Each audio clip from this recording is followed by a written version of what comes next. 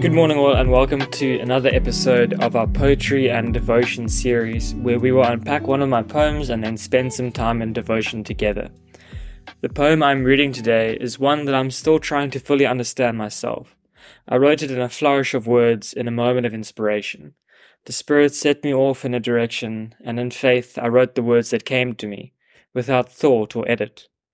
I often look back at some of my poems and think, how did I write that? I'm not that good. And indeed, I don't think I'm that very good sometimes. Some of my poems that I try to write are terrible. And some are good, some are alright, some are, here and there. It can be a bit of a mixed bag. But there are times when it becomes clear that the Spirit guided me and led me to write something that I could not have done alone. It's not that the Spirit writes the words for me, but that it's a partnership. It's like teamwork. He provides the inspiration and the emotion, and I provide the language and the medium. Like a prayer, we sometimes pray for things we did not expect to pray about when we started, and so it can sometimes be for me when I write. So this poem today is an interesting one. Even though I know the gist of it and that I wrote it, I'm still not sure of everything that is hidden away inside it, so we may yet come back to it in a future episode.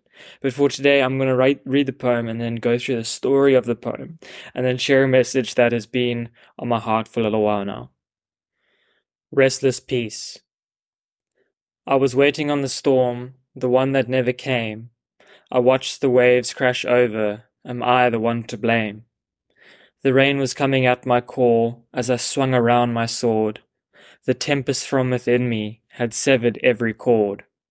And when the floodgates opened, there was no one else but me. A single man, an army of one, to take on the world of the free. I charged through the front lines of my imagined enemy. I slashed and stabbed and grabbed my way until I reached my victory. But no one sounded trumpets, and none prepared a feast. There were none to raise the flag, none to mourn the deceased.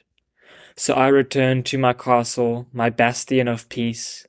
I locked the gate behind me and turned to watch the seas. I watched and waited for the storm, the one that never came. I set the guards on high alert, the army of my name. I dwelt an age in my tower, a watchful, restless peace. My sword was my disaster, time had bent me to my knees. Please do not rebuke me for my youthful fire. I now lay down my spirit, my sword, until your coming hour. This poem is a story. It's almost a testimony of things that I've done. I'm not meaning that I've acted in all the ways that the poem describes all at the same time. But what I have done is act in all the ways the poem describes at different times in my life before I turned to Jesus. It's a story about how life looks without faith, how peace looks without Jesus, and how only peace we can strive for without Jesus is a watchful and a restless peace, something that we need to protect and guard and achieve through our own strength and our own battles. The story starts when I have lost all sense. The tempest from within me has severed every cord, meaning that I had lost my way and I was acting on behalf of the tempest within me. The tempest, or the storm, represents aggressive sin, lust, hatred, anger, fear, violence. It is raging from within me, and I let it control me. Even though, when the floodgates opened, I expected to see waves of enemies, there was no one else but me. And crucially here, I mean, when I mention who I'm fighting, to take on the world of the free, indicating that I am not free. I am fighting against the free. I have free will to swing my sword and to fight whatever I believe in. These are worldly viewpoints of freedom. I was trying to achieve my freedom through a tempest, through a storm, through hatred and anger, and through violence. I was fighting people who were actually free. So I swung my sword around at my imagined enemy. I slashed and stabbed and grabbed my way until I reached my victory. But what victory? Who was I fighting? They were imagined. I had beaten myself. I had beaten an army of the free. I had beaten down my own freedom. In fighting for myself and my own freedom, my anger, and for my desire to be free, I actually won by destroying my own freedom. Therefore, I was caged. I was imprisoned in my own victory. This segues into the second half of the poem. After the battle is won, there is a restless and a watchful peace. I was surrounded by no one. I was alone. I was by myself in my tower, in my bastion of peace. I locked the doors and set the guard on high alert. I was prepared for an attack, and I could not leave as I was afraid that my peace would be taken away from me. But what is peace? Peace is calm in spite of existing fear anxiety. It's not the victory over them or the abolishment of those things in my life. And peace gives life. Peace gives rest. Being locked up in a tower of my own making, am I truly at peace? By my victory, have I really secured freedom in that? My sword was my disaster. Time had bent me to my knees. Eventually I realized my mistake. After living in this restless peace, the pain, the sheer effort and the strength needed to uphold it all, it was too much. The burden I gave myself, the cost of freedom in my own image, was more than I could bear, and I fell to my knees at last. The first stanza is actually a circular narrative, and it only makes sense at the end.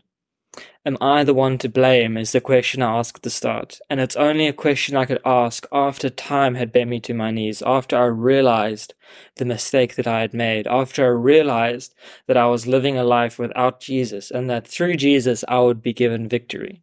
So then in the last stanza, I cry out to the Father, "Please do not rebuke me for my mistakes. I was young, and I did not know better. I decided to lay down my own sword, admitting that my own strength I can't achieve freedom. I say that I will now rest in Him and find my peace and victory in Him until His coming hour, the hour the Son of Man will descend from heaven." It is a story about how in my own strength I cannot find peace, I cannot find victory, and in seeking my own freedom I will only find captivity in a prison of my own design. I have come to realize that it is only by God's strength that I can achieve true victory, and only by God's love I can achieve true freedom. In Psalm 59:16-17, David says, "But I will sing of your strength. In the morning I will sing of your love. For you are my fortress, my refuge in times of trouble. You are my strength. I sing praise to you. You, God, are my fortress, my God on whom I can rely." Contrary to the poem, where the character tries to build his own bastion of peace, David sings of a fortress of the Lord. For you are my fortress, my refuge in times of trouble. Only by trusting and living in righteousness, which is in right relationship with God, can we find security and safety. We can rely on Him alone for this. And I believe that it is within true safety that the Lord provides where we may find peace and freedom. One time when I felt a lot of freedom in my life was at church one Sunday evening with my partner Kate. We were in church and it was just after worship time, and the pastor called up anyone who wanted to be prayed for to come to the front, so I jumped up and made my way. I was physically tired after a long week and mentally exhausted from trying to become perfect under my own power. I was done with the year, and while I had been greatly encouraged by an encounter that I had with the Spirit a couple weeks ago, where He showed me what peace was, I was still in need of more help from the Spirit. As I stood at the front with my head down and hands open, I asked the Lord for more guidance and for more inspiration. I asked for an uplifting, almost a spiritual energy to help me continue to fight the demons still in my head. I began to feel heavier, more tired, as though the weight of the world was on me. I felt as though all the mistakes I had ever made were handed over to me, and I was to bear them on my shoulders. I felt as though I had been brought to my knees. As I walked back to my seat, I didn't know how to say or what to act. I was too tired to move or participate in the next worship song. And as I drew closer down the aisle where Kate was sitting, I thought to myself, how am I going to act? How am I going to explain this feeling that I have? Should I fake it? Should I talk about it? I just wasn't sure of what actually to say in that moment. I was just overcome with my own burden.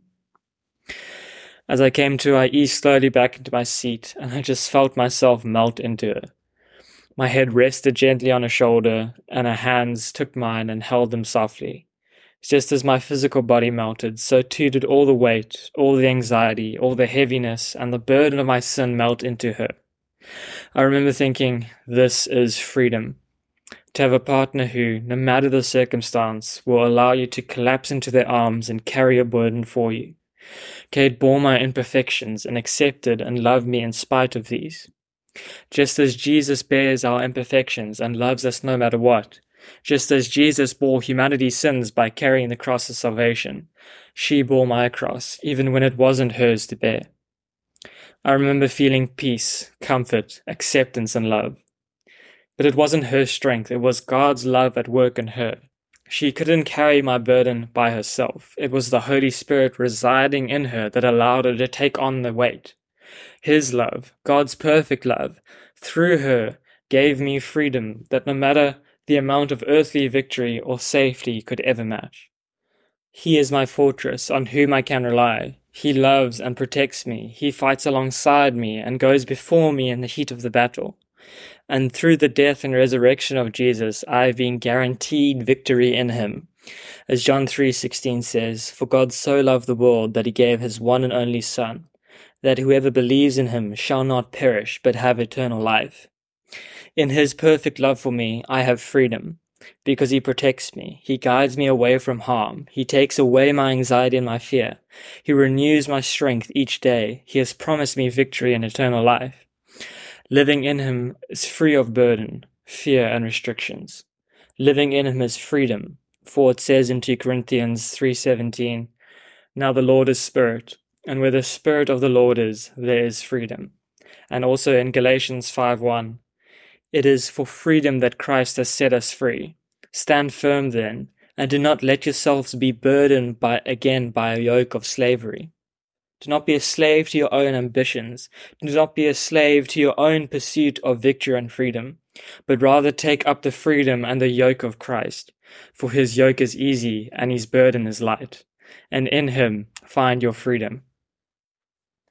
Thank you all for listening. That wraps up today's poetry and devotion.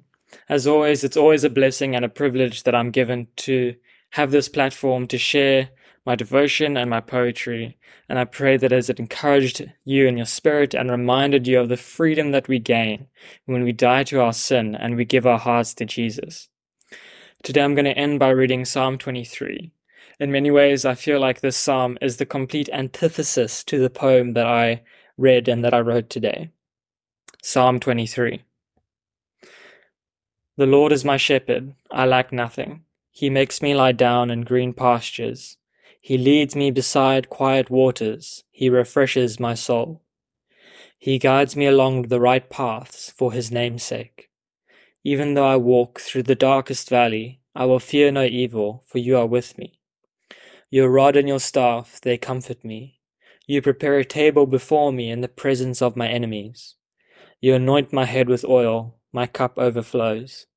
Surely your goodness and love will follow me all the days of my life, and I will dwell in the house of the Lord forever.